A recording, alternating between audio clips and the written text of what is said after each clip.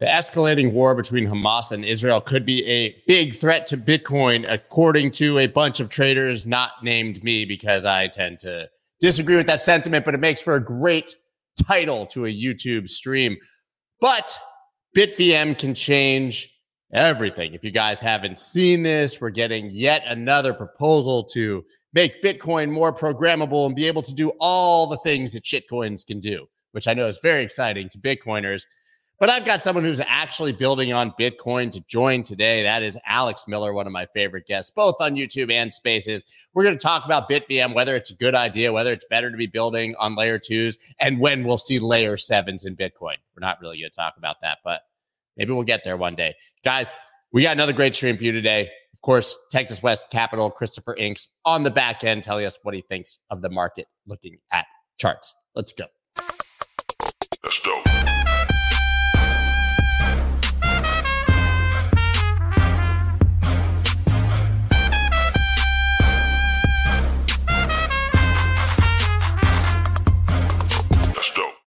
What's up, everybody? I'm Scott Melker, also known as the Wolf of Wall Street. Before we get started, please subscribe to the channel and hit that like button. I'm getting faster and faster and faster with that as the days go. I'm going to just go ahead and bring on Alex right now, and we're going to talk about everything that's happening in this market right now. It's hard, honestly, man, not to just pack it in while the war is happening, you know, and I think that that's been a lot of people's gut instinct. I know we do Twitter Spaces, and like Mario hosts a whole bunch of spaces in the finance space, just they haven't done it this week, right? And we've been sort of pushing through with the Crypto Town Hall because we feel it is important at least to review these things and to show up and answer people's questions. But I don't know if you're finding it the same way, but a bit hard to focus on work with everything that's happening right now in the world. Yeah, it's not awesome. I mean, I'm really conflicted about the amount of conversation that we all have going on, because like on one hand, both the dopamine hit and I think just the grounding of trying to gather information is just really core to the human experience in a time like this. But man, we don't know anything right now. It's literally called the fog of war for a reason. And I wish I could say I was better about getting offline and just, decompressing myself and touching grass. But no, I'm doing the same thing and constantly refreshing like everyone else is. Yeah, I think that's the natural reaction. I remember the first Gulf War when I was a young teenager, and you just went to the few news stations once or twice a day. You got your update from Tom Brokaw or Peter Jennings or Dan Rather, actual reliable news sources, and you moved on with your life. Now it really is just a constant flood. I find it pretty hard to consume all of it, and I think that's been pretty clear. But obviously, a big part of that is the takes on what could happen with Bitcoin, right? And we have this article here from CoinDesk. Bitcoin could fall. So direct. It's possible. Could fall as market braces for spread of Israeli-Hamas war. And then it goes on to say there's 3 traders who had different opinions. Of course, we found 3 guys, and they all disagree on what might happen to the price of a nascent asset in the future. I don't really think that the war is going to directly affect Bitcoin, but I would love your thoughts.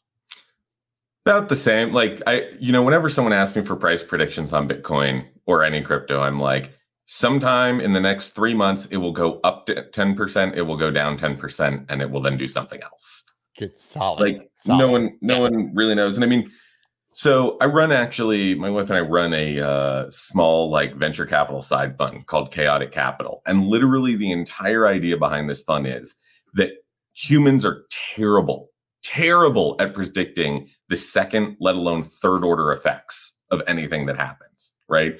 And the thing that's crazy to me about people being like, oh, this is going to happen to Bitcoin because what's going on? Like, first off, you don't know what's going to happen in the Middle East right now. Like, apparently the US right now is going around hardcore to Lebanon and a bunch of other countries and being like, don't fucking escalate this, right? Like, there's a lot of people working very hard to make sure it doesn't escalate.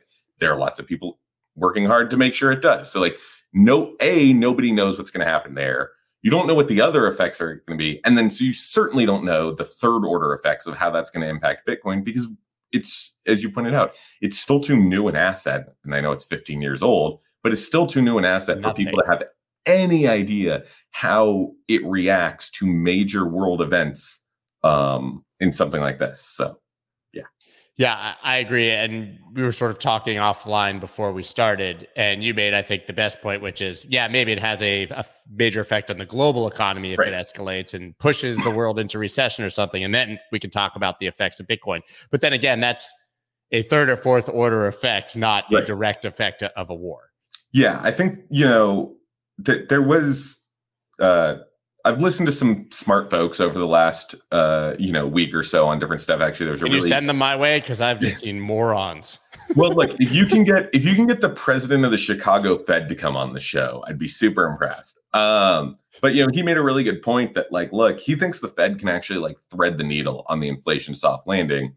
The one danger is, and this is a giant one, is what's the exogenic shock that might hit it, right? Like, if we don't get any insane shocks, we can actually probably thread the needle without a recession, because normally recessions at the end of the day, like, there's preceding events and factors, but like something usually tips it over, right? Something makes it so you can no longer credit adapt event, whatever they finally break. Right. So what's that event going to be? Will it be a war in the Middle East? Maybe. Will it just be an auto strike?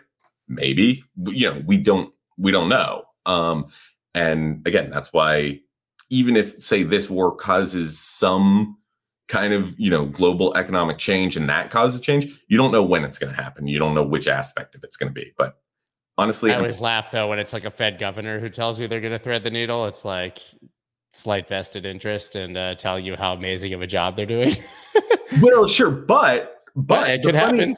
The funny thing about it is that I think, especially when you're talking about economic and monetary policy, it is very much a case of how much people believe you is the greatest determinant of if you're able to do the job or not, right?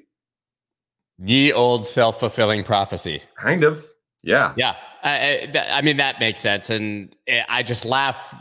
You talked about chaotic capital and the very idea that people are horrible at understanding even the first order, but certainly the second and third order effects of things. And the Fed is literally like using lagging data from, 12 and 18 months ago. And predictive markets have been horribly wrong about everything that was going to happen with recession, rate hikes, and rate cuts, even when it was like 99% certainty that we see 3 rate cuts by the end of 2023. Now it's like 2029, bro. Like we might recess. Yeah, a little bit. And I think as humans, the only thing we ever really try and do is pattern match, right? And you had someone on, we were on a space earlier this week, and I forget who it was, but they made a really good point, which is like, if you're talking about like Middle East and oil, like you kind of have to throw all of history out the window, because we've never been in a conflict like this at the same time that the US is the biggest oil exporter in the world. So all of this stuff of like, well, what if they shut down pipelines? It's like, well, it doesn't really matter. We're a net exporter right now. Yeah, this isn't like we're not raiding Iraq and running straight over to Kuwait and Iraq to get their oil rigs like in the last one, which we did a terrible job of securing, by the way. But we all know that those were oil wars, right? And so a war in the Middle East that's not about oil is really something different, I think, and that is an important nuance. By the way, there are people who think that Bitcoin is a tremendously good bet in a time of geopolitical strife. This guy, billionaire Paul Tudor Jones, backs Bitcoin and gold as geopolitical risks rise. Now, not a big surprise, because Paul Tudor Jones has been a Bitcoin bull for quite a long time. But it is nice when you have an article on CoinDesk where you have 3 random traders you've never heard of telling you what could possibly, potentially, maybe happen with Bitcoin, to have this guy come in and be like, shut up, this is great in a time of geopolitical strife. Yep. I mean, look, I love Bitcoin.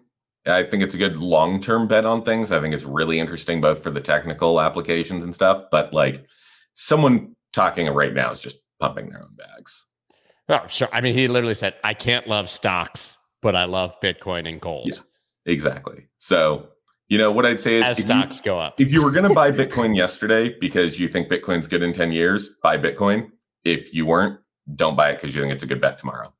I said the same thing on a Spaces yesterday. There was this guy who's like, I'm a Bitcoin maxi, and I want to know if I should be buying Bitcoin now because the war is a hedge. I was like, if you're calling yourself a Bitcoin maxi, you've been buying Bitcoin anyways. Yeah. Like nothing changed today in the world that should shake your conviction as a Bitcoin maximalist. And certainly nothing happened that's going to make you say, man, I hated this yesterday, but I really love it today. Yeah. Also, there's no one time you should be buying stuff, just dollar cost average. Always not financial advice, but I agree with his not financial advice. And then, right after you get a legend billionaire like Paul Tudor Jones telling you this is a great time to buy gold and Bitcoin, on the flip side, you get Jim Cramer. Mr. Bitcoin is about to go down. All right, so we're about to rip then. Sweet. It is on. It is crazy that the guy seems like he's always wrong, but I think he does have a history actually of being right. Maybe in Jim's defense, if you have to make calls all day, every day, most of them are going to be wrong. So, as I recall, he was not a terrible fund manager back when he was doing it. But yeah, look, being a TV personality, it's entertainment. It's not news or financial analysis. It's entertainment. And he's got to spend all day constantly making calls. It's content. And it's really easy to go back and find all of the ones he was wrong on, which there's some good ones. But yeah, I mean, it's confirmation bias for those of us who love the old meme of this. But I am looking forward to seeing everyone posting about this on Twitter and how Bitcoin's about to rip. I mean, at least we'll have like something to laugh about for a day. But okay, now we've talked about the market. I think that we all concur that right now is really not the time to talk about the market because it's going to do what it's going to do. But what you actually specialize in, obviously, is building on Bitcoin, right? Yep. Obviously, Hero and your involvement there then with Stacks, building on layer twos to make Bitcoin more scalable. Well, right now we have, of course, Bitcoin transactions seeing sharp decline following Ordinal's peak hype. So maybe, listen, we have people who don't follow it so closely. You could give us the 2-minute TLDR on the huge Ordinal spike, how Ordinals actually function on the layer one, and then maybe why you believe the layer two is better, which will transition us into the next kind of conversation. Yeah. So Ordinals are a really cool innovation that came out in February of this year.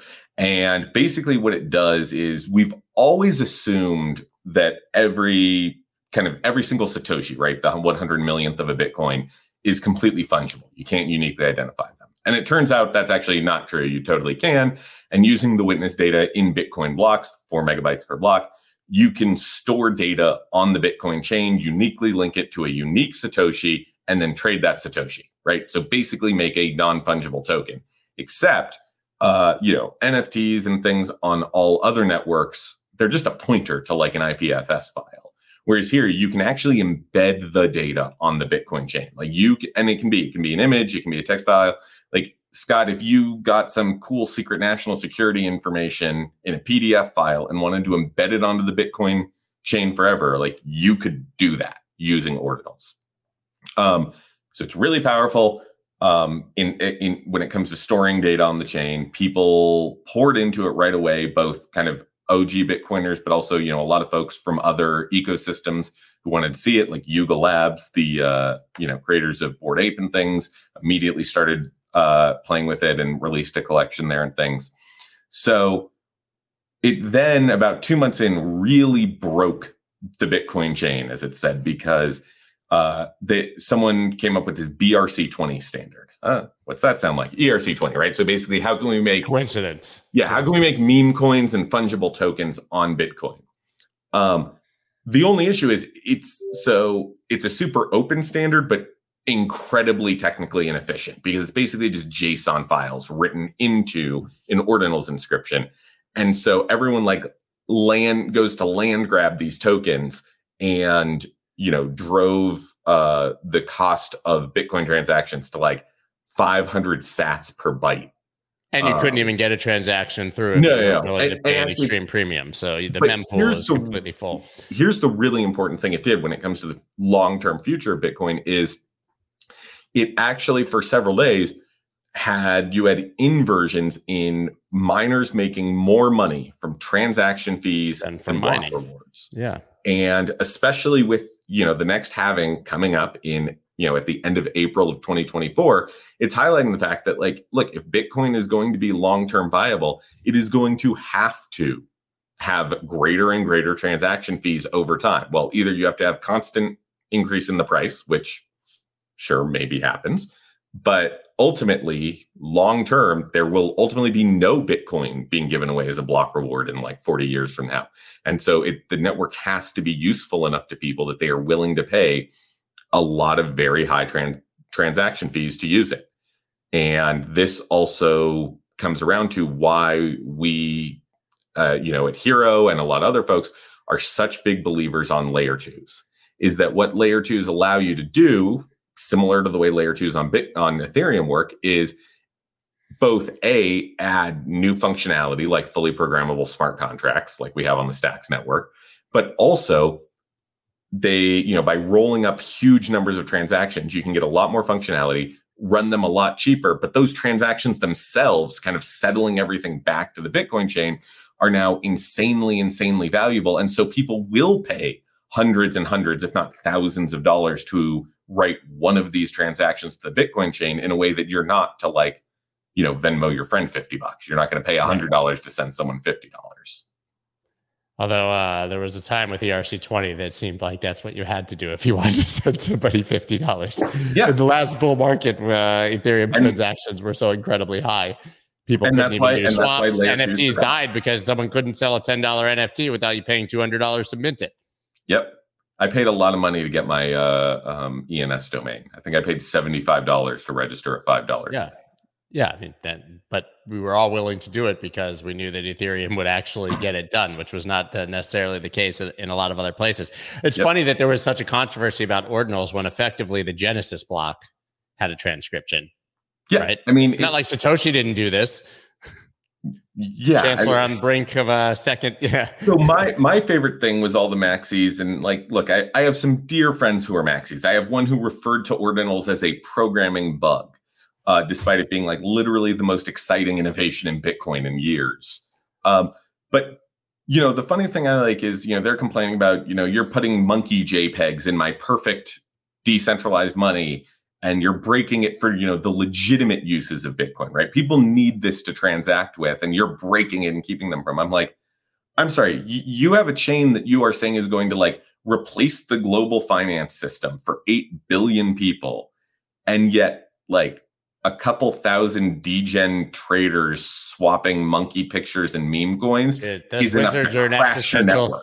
Those wizards are an existential threat to the future of global how do you finance. reconcile those two? How do you say that it's going to do all this if it can't handle this? So humans can do it. I love breaking the Bitcoin chain now because it's stress testing. It lets us figure out, hey, how do we scale it for the future so it's usable for everyone? Okay, well, then that leads us to the next topic, which we thought was actually big enough to put in the title, right? We've got BitVM, Compute Anything on Bitcoin from Robin Linus here. If you guys haven't seen it, here's the actual PDF. I think it's worth a read. Actually, I think it's very interesting, but I think that maybe you are a skeptic of this to some degree, right? I mean, look, not a skeptic of it in theory, but for all the reasons you just talked about, that this would be incredibly inefficient to do it. Exactly. So I think BitVM's awesome. Again, I love anytime someone tries to do innovation on the layer one, I'm pretty darn happy, right? I love seeing, and we've seen a lot of this happening, again, especially since ordinals came out. It's really led to a revival of the innovation we saw in Bitcoin. If you go back to especially pre-Ethereum, things like color coins and whatnot, you saw a lot of people trying to innovate and make Bitcoin programmable and do stuff there. And, the whole reason that Ethereum even got created in the first place is that Vitalik got really fed up with the Bitcoin community opposing doing some of these innovations. And so where things have moved in the last few years is people okay, we're never going to get a soft fork of Bitcoin. You're never going to introduce more functionality for this stuff. So we're just going to find crazy hacks and workarounds to make it work using the existing structure. There are proposals for stuff like drive chains, but again, there's a lot of opposition to them from people. And so, like ordinals was, BitVM is basically saying, okay, how can we take what Bitcoin can already do and add the programmability there? The downside to that is that it's really convoluted.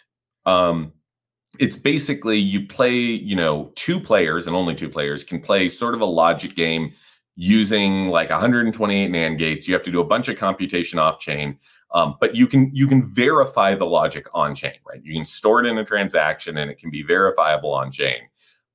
So it works, but it's expensive both on and off chain, and it's it's limited and complicated enough that it's probably not going to take off, would be my guess. I read this and my brain hurt so bad. Like nothing makes me feel stupider than reading white papers. It's interesting white paper because it's both written in plain English. It is. But you also definitely have to have at least some basis in a lot of this stuff to fully grasp it. Unlike, I think the Bitcoin if you go back and read the original Bitcoin white paper, it's awesome because, man, it is true plain English. Like almost you actually understand it. I mean, listen, this is understandable, but I got down to like number 3 on this. We got this, and my ADHD kicked in hard, and I was like, oh, look, a squirrel. Yeah. And then I moved on with my life. But conceptually, it does seem really interesting, but doesn't seem necessary when you have things like Stacks and Hero, obviously, and what you guys are building on your side. Maybe talk about exactly what you guys are focusing on right now and why that's actually better than this. Yeah. So we're a dev tools company for building on Bitcoin, right? So we build stuff for ordinals. We build stuff for Stacks. There's other things we've got coming out soon. But the idea behind Stacks is there's multiple layer 2s in the Bitcoin ecosystem, right? The best of which known is Lightning, which is for payments, right? Super fast, super cheap payments. Stacks is about fully expressive smart contracts on top of Bitcoin. So you basically, all of that functionality that's inherent to the chain that you see on like Ethereum and Solana and stuff, we're building it, or the community has built it and is continuing to build it as a layer 2 on top of Bitcoin. So you get all of that inherent programmability and super cheap transactions, but it still settles back to and is secured by Bitcoin. And you also get really angry maxis, which is a great. Oh my God. Well, and again, this goes to really interesting stuff about when you're building in Bitcoin and the technical decisions you make. There's an argument that Lightning, as cool as it is in certain respects, is a little overly complicated and hard to work with. And the reason is because they went to the ends of the earth to avoid using a token. And there's a reason that tokens exist. And I'm not talking about like meme coins and shit coins, but I'm talking about like the tokens that underpin actual networks that can be used for programmability. The reason that Bitcoin created a token is you need an economic incentive for people to mine. You need an economic incentive and a way for people to transact. And if you engineer your entire system around not having a token, you're going to have to make certain trade-offs. And so that's the reason that like the Stacks community, when doing it, we're like, no, we got to have a token. But yes, there's a lot of Bitcoin maxis who hate anything that is not pure, unadulterated Bitcoin, and they don't love us for that. How dare you use my censorship-resistant, decentralized network for something that I, as the president of Bitcoin, do not directly approve of, Alex? I apologize. I should have never even considered it. Craig Wright didn't even tell you could do it. Oh my God. The man's a genius. I don't understand how he came up with so many good ideas and did everything on his own. Somebody's gonna literally edit out that clip of us and just post it online with no context. And we're gonna all of a sudden we're gonna get like hate from the maxis, but we're gonna be heroes. Hey, but at least we don't get sued by Craig Wright for saying that he's not Satoshi. That's true. We will not get sued. You did not just say that, by the way. You said we won't get sued for saying that. Yeah, exactly. If he had heard you saying that, we would literally airmail paper airplane lawsuit into the face. Right. I'm just saying that Craig Wright is not Satoshi is something that people have said and gotten sued for. Yeah, even though factually correct. He's not Satoshi. But factually correct. Okay, we got a couple minutes, like 3 minutes left. Here's the final question. Why should all of this stuff be built on Bitcoin and not everywhere else that it's already being built? Sure. Or has been built, I should say. Yeah. I mean, look, Bitcoin is the OG chain. It's the OG currency. It's the thing people trust. And it's the place people want to build. That's what I come back to again with something like ordinals is it's not just that it's a cool technology. It's that it showed how desperate people are to come back and build this on top of Bitcoin. But ultimately, chains have network effects. There's only going to be a few 10 years from now that survive. And I'm not saying that the ones that do are even all created now. But I think Bitcoin has shown it has the lasting power. It has the staying power. It is what's trusted by people. And so, if you want to build something that's going to last for decades, why not, you got to do it on a stable surface. And I think that's the thing that Bitcoin provides for a lot of people. And do you think that it can be done with the same we'll call it robust, even though we know Ethereum is also like 80s technology at this point, but like with the same, sort of robust functionality as can exist on other chains that are potentially I mean, like I said, I think it's going to happen. secure.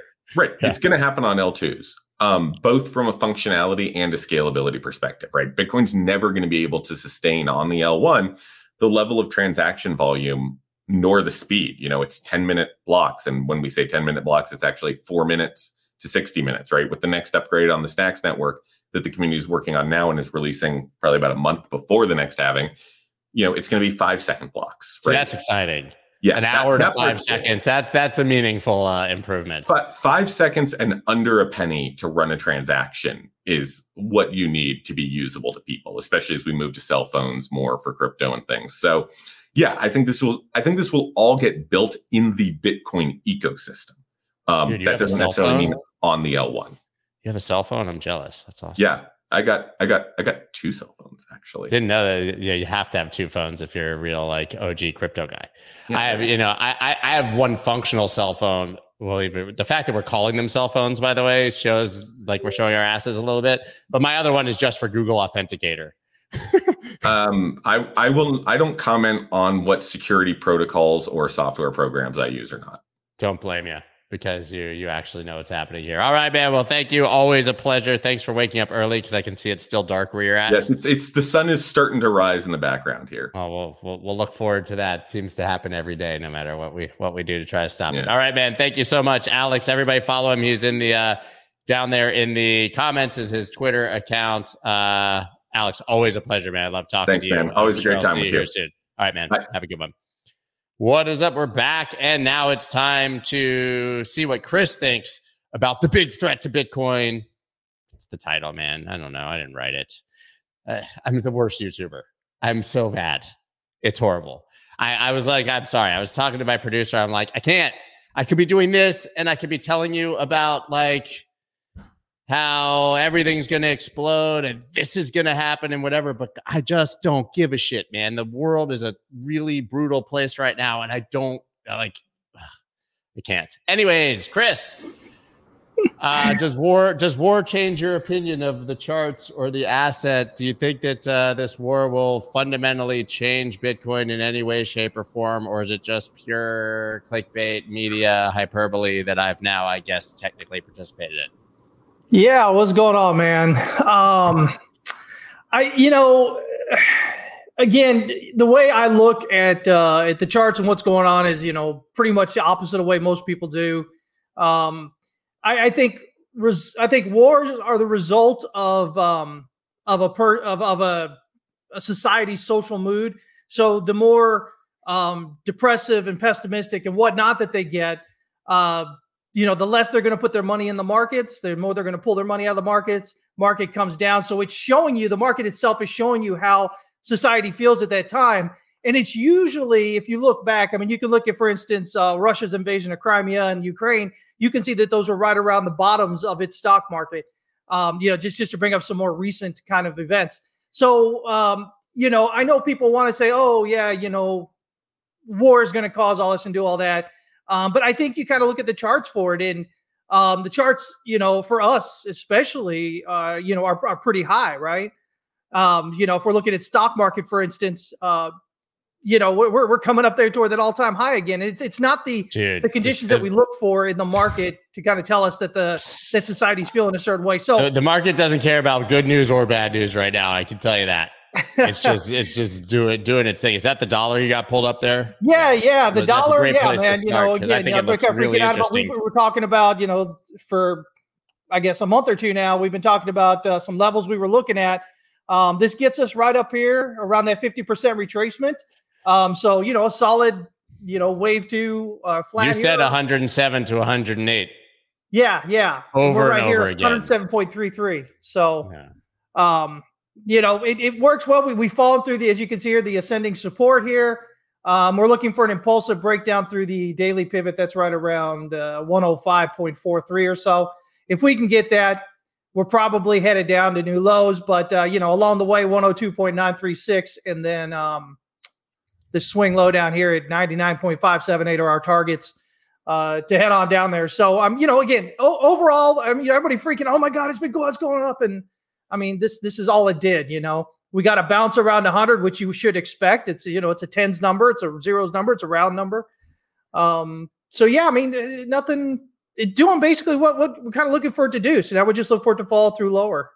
Yeah, I mean, I have the weekly here, and I talked about this yesterday, but this candle structure that's forming right here, that's about as potentially bearish as it gets. You already had the little upwick here, but now getting this gravestone here, or whatever you want to call it. Everyone has a different name, but long wick up, small red body bad, right? And then we'll see, I guess, how the week closes here, but follow through with another upwick. I mean, this is, if you were trading this as an altcoin or something, you would be getting pretty short or certainly exiting a position on something like this, right? This shows that the bulls are completely exhausted and that the bears are really kicking in here. And this makes sense. I mean, but by the way, if it was wartime, if like this was an actual world war escalating, you would expect that bonds would go up, meaning yields would go down initially, right? People start buying bonds. So this is exactly what we would expect. For people who don't understand, we talk about it all the time. But when people say that, people often hear the term like it's been the worst bond market of all time,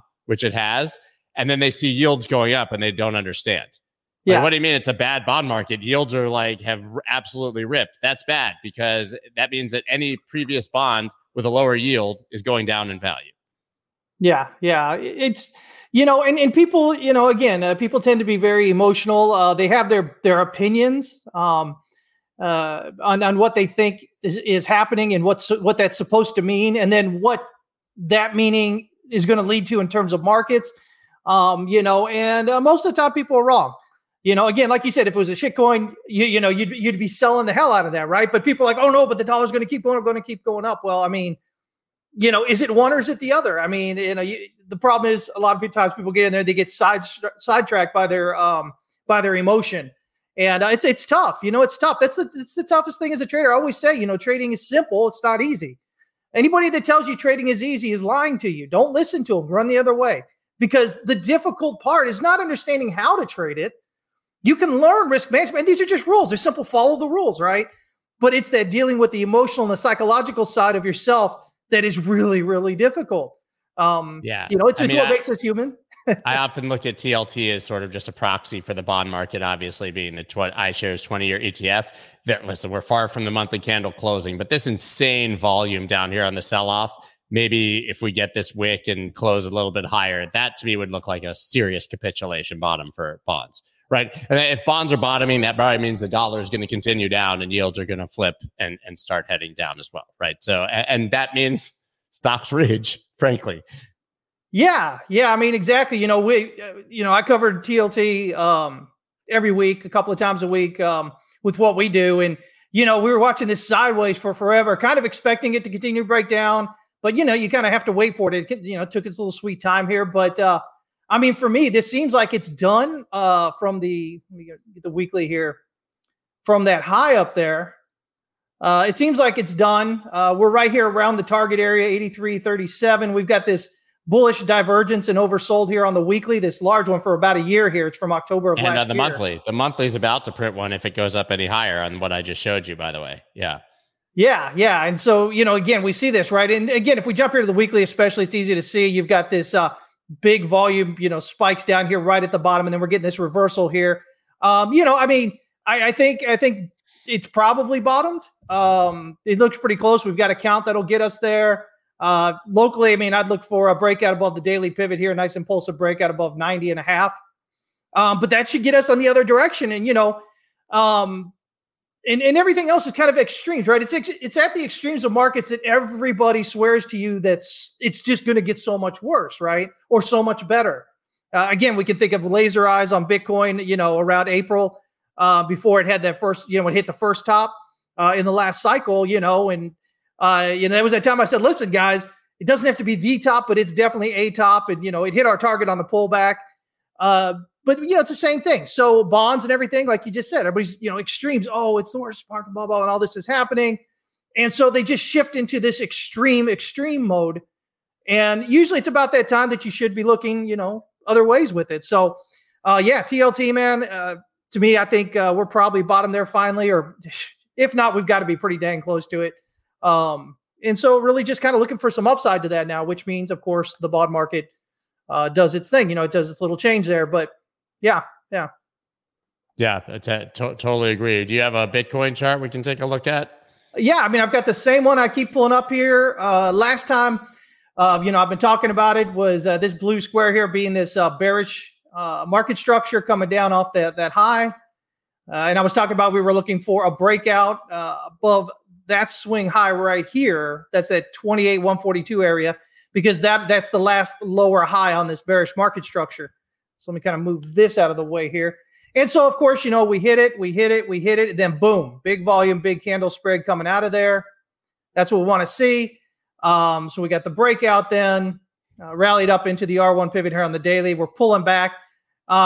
Usually when we're looking at pivots, if we move in sideways like this between the pivot and the R1, and we don't test the pivot and we rally up to the R1 first, usually what happens is we'll come back down toward the pivot area. It doesn't have to hit the pivot, but just there's usually a support area just above it that it'll pull down to, and then it'll rally up higher. So right now we're just working in line with the expectations of what we normally do here.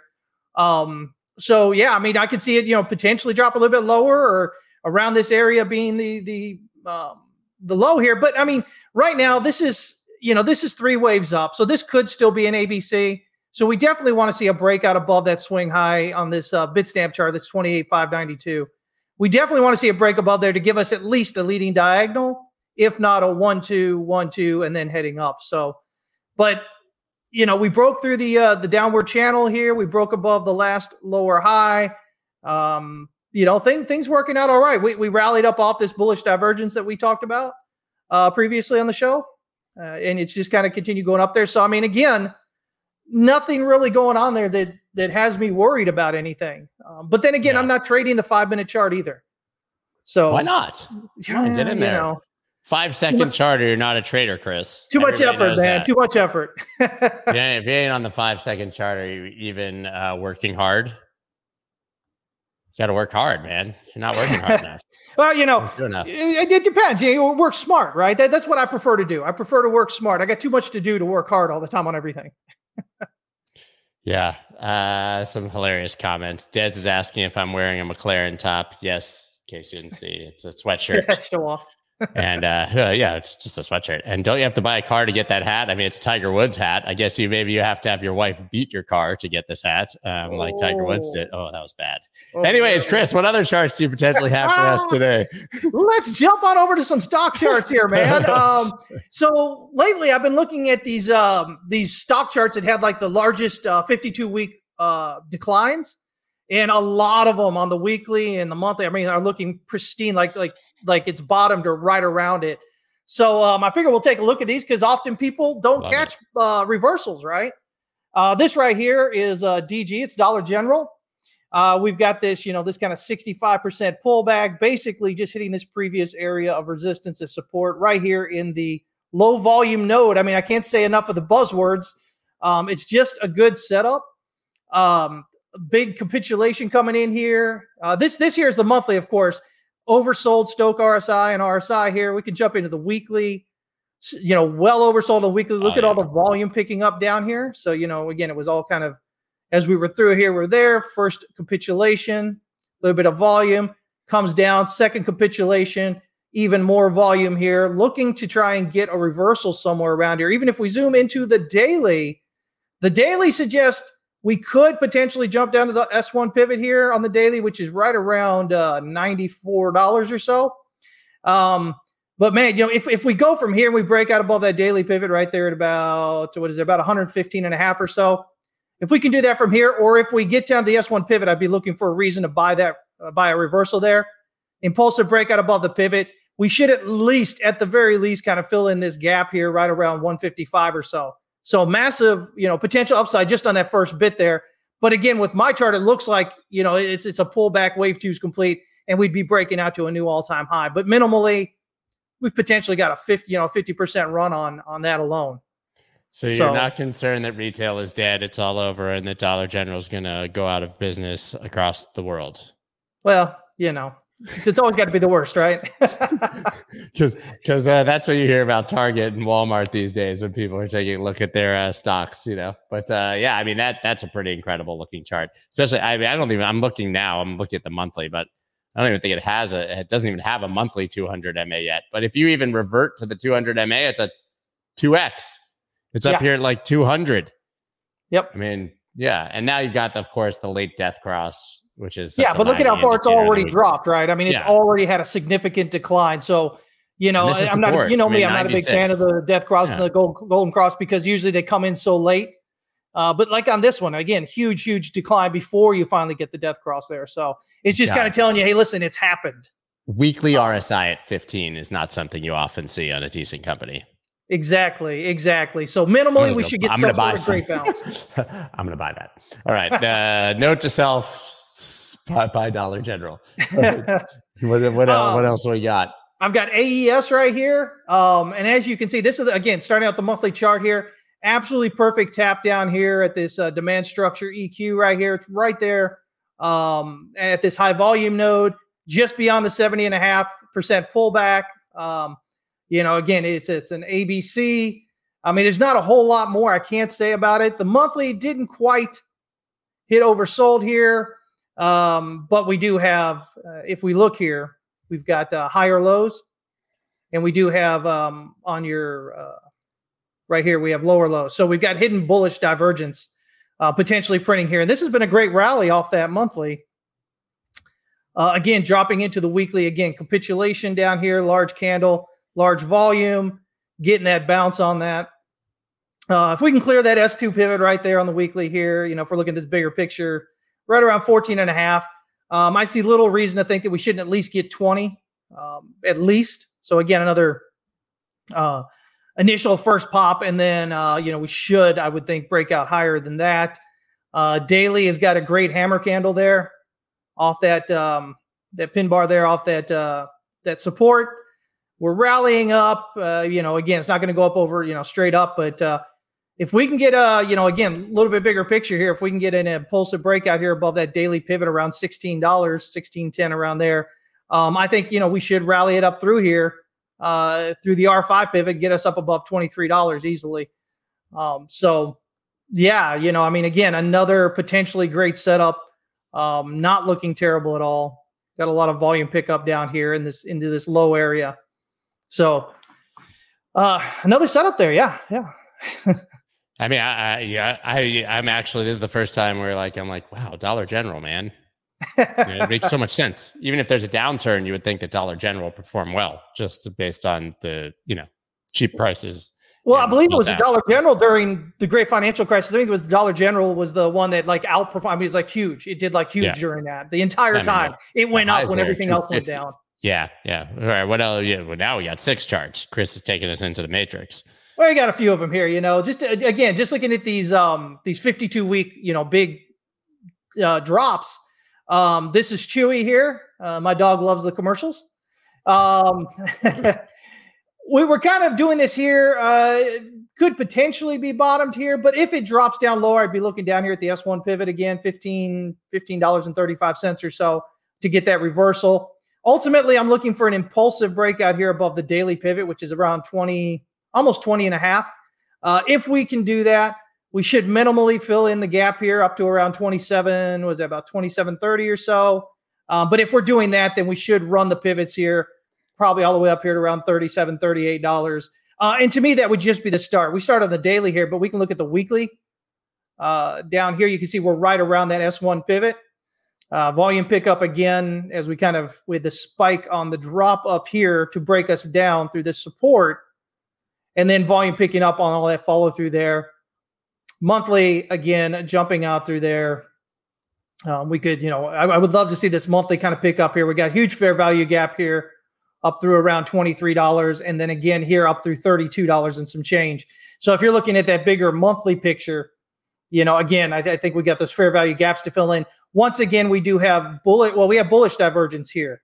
We've got lower lows on price. We've got higher lows here on the monthly RSI.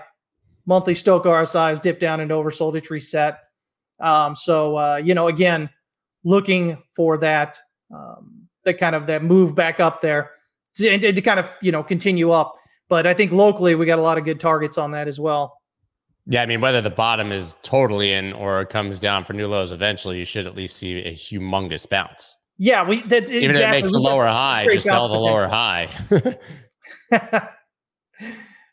Nacious B says Chewy sent us a hand painted 8x8 canvas of our dog because my wife posted his picture in a product review. Cool That's company. awesome. See, the dogs love it. Dogs and wives love it. Guys, this is really playing to the heartstrings of the men of the world. Let me see here. I've got FMC here as well. Let's start off with the monthly here. Again, look at that. We're let me see. Did we actually reset? Yeah, we're pushing in right into oversold right now on the monthly. May or may not get it. Again, trying to find the EQ of this this demand structure here. It's just basically this previous kind of support resistance area. I could see this potentially continue on lower toward this S3 pivot on the monthly. It's right around $59 or so. We've got that low volume node there.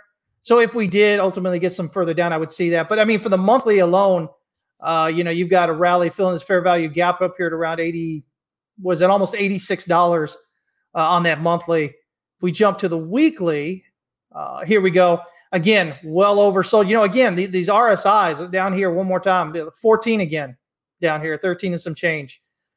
Stoke RSI, of course, reset and oversold. Once again, volume pickup right down here into this low. So looking to get some follow through here.